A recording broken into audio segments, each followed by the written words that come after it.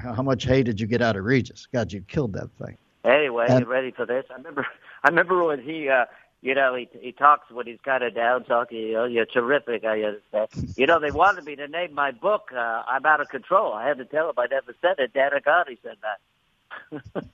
He never said "I'm out of control."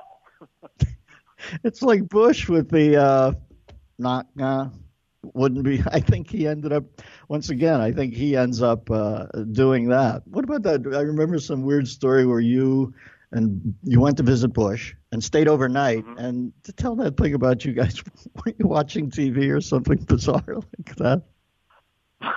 Or just sitting around a TV room having a libation?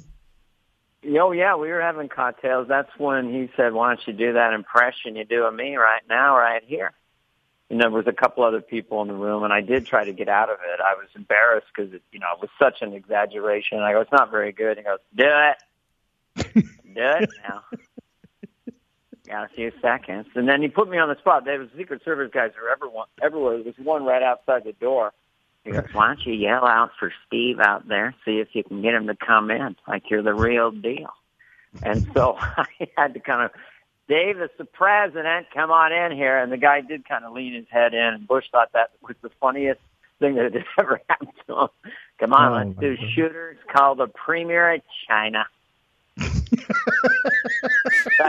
It really does take on a surreal lilt when you realize how integral Saturday Night Live is to this culture, that you can take it across so many different platforms, to use a word that didn't exist when I was on it, and people are interested. Imagine that. Bush, their minds are blown. They're flattered too. I remember in the middle of that tour, I swear it's St. Louis. I might be wrong.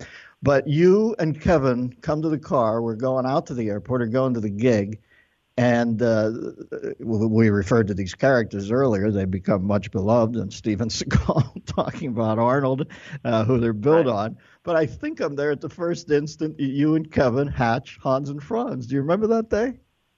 Oh, yeah. I mean, Kevin had lived in Austria for a while, in his teenage years or something, so he was pretty natural with the accent. And we saw Arnold on TV, and we on the E Network, right? No, I think it was the E Network or something. And Arnold is the kind of guy, even to this day, and he's recovering, and wish him the best. He's just someone who has this very simple, positive life, and he always says it out loud, his agenda. So he was talking about staying in a hotel, and we just loved the rhythm and positivity. We became possessed with him saying, what you do, you get to the hotel, and you go to the stairwell, and you do the repeat stair climbs up and down, and you break a nice light sweat. You take a nice warm shower. You put on the moisturizing of the muscles, and then you put on a nice light white cotton shirt, and you're ready for the evening. And that was poetry to us. So we repeated that for weeks, right? Basically.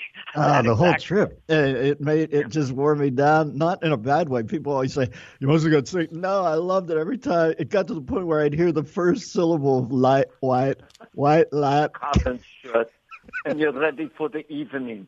These are the things you do. And when he would call me to do political events, he would always say stuff like, the agenda would just be out in the open. Dana Carvey, I come out there, you could come to the event, and I say hello to the people and all these things, and then I introduce you, and you get the press corps, everybody laughing and all these things, and then you bring me back up, and they're ready to hear the message, and then I bring you back up, you say a couple more quips to relax everybody, and they hear the comedy and the politics.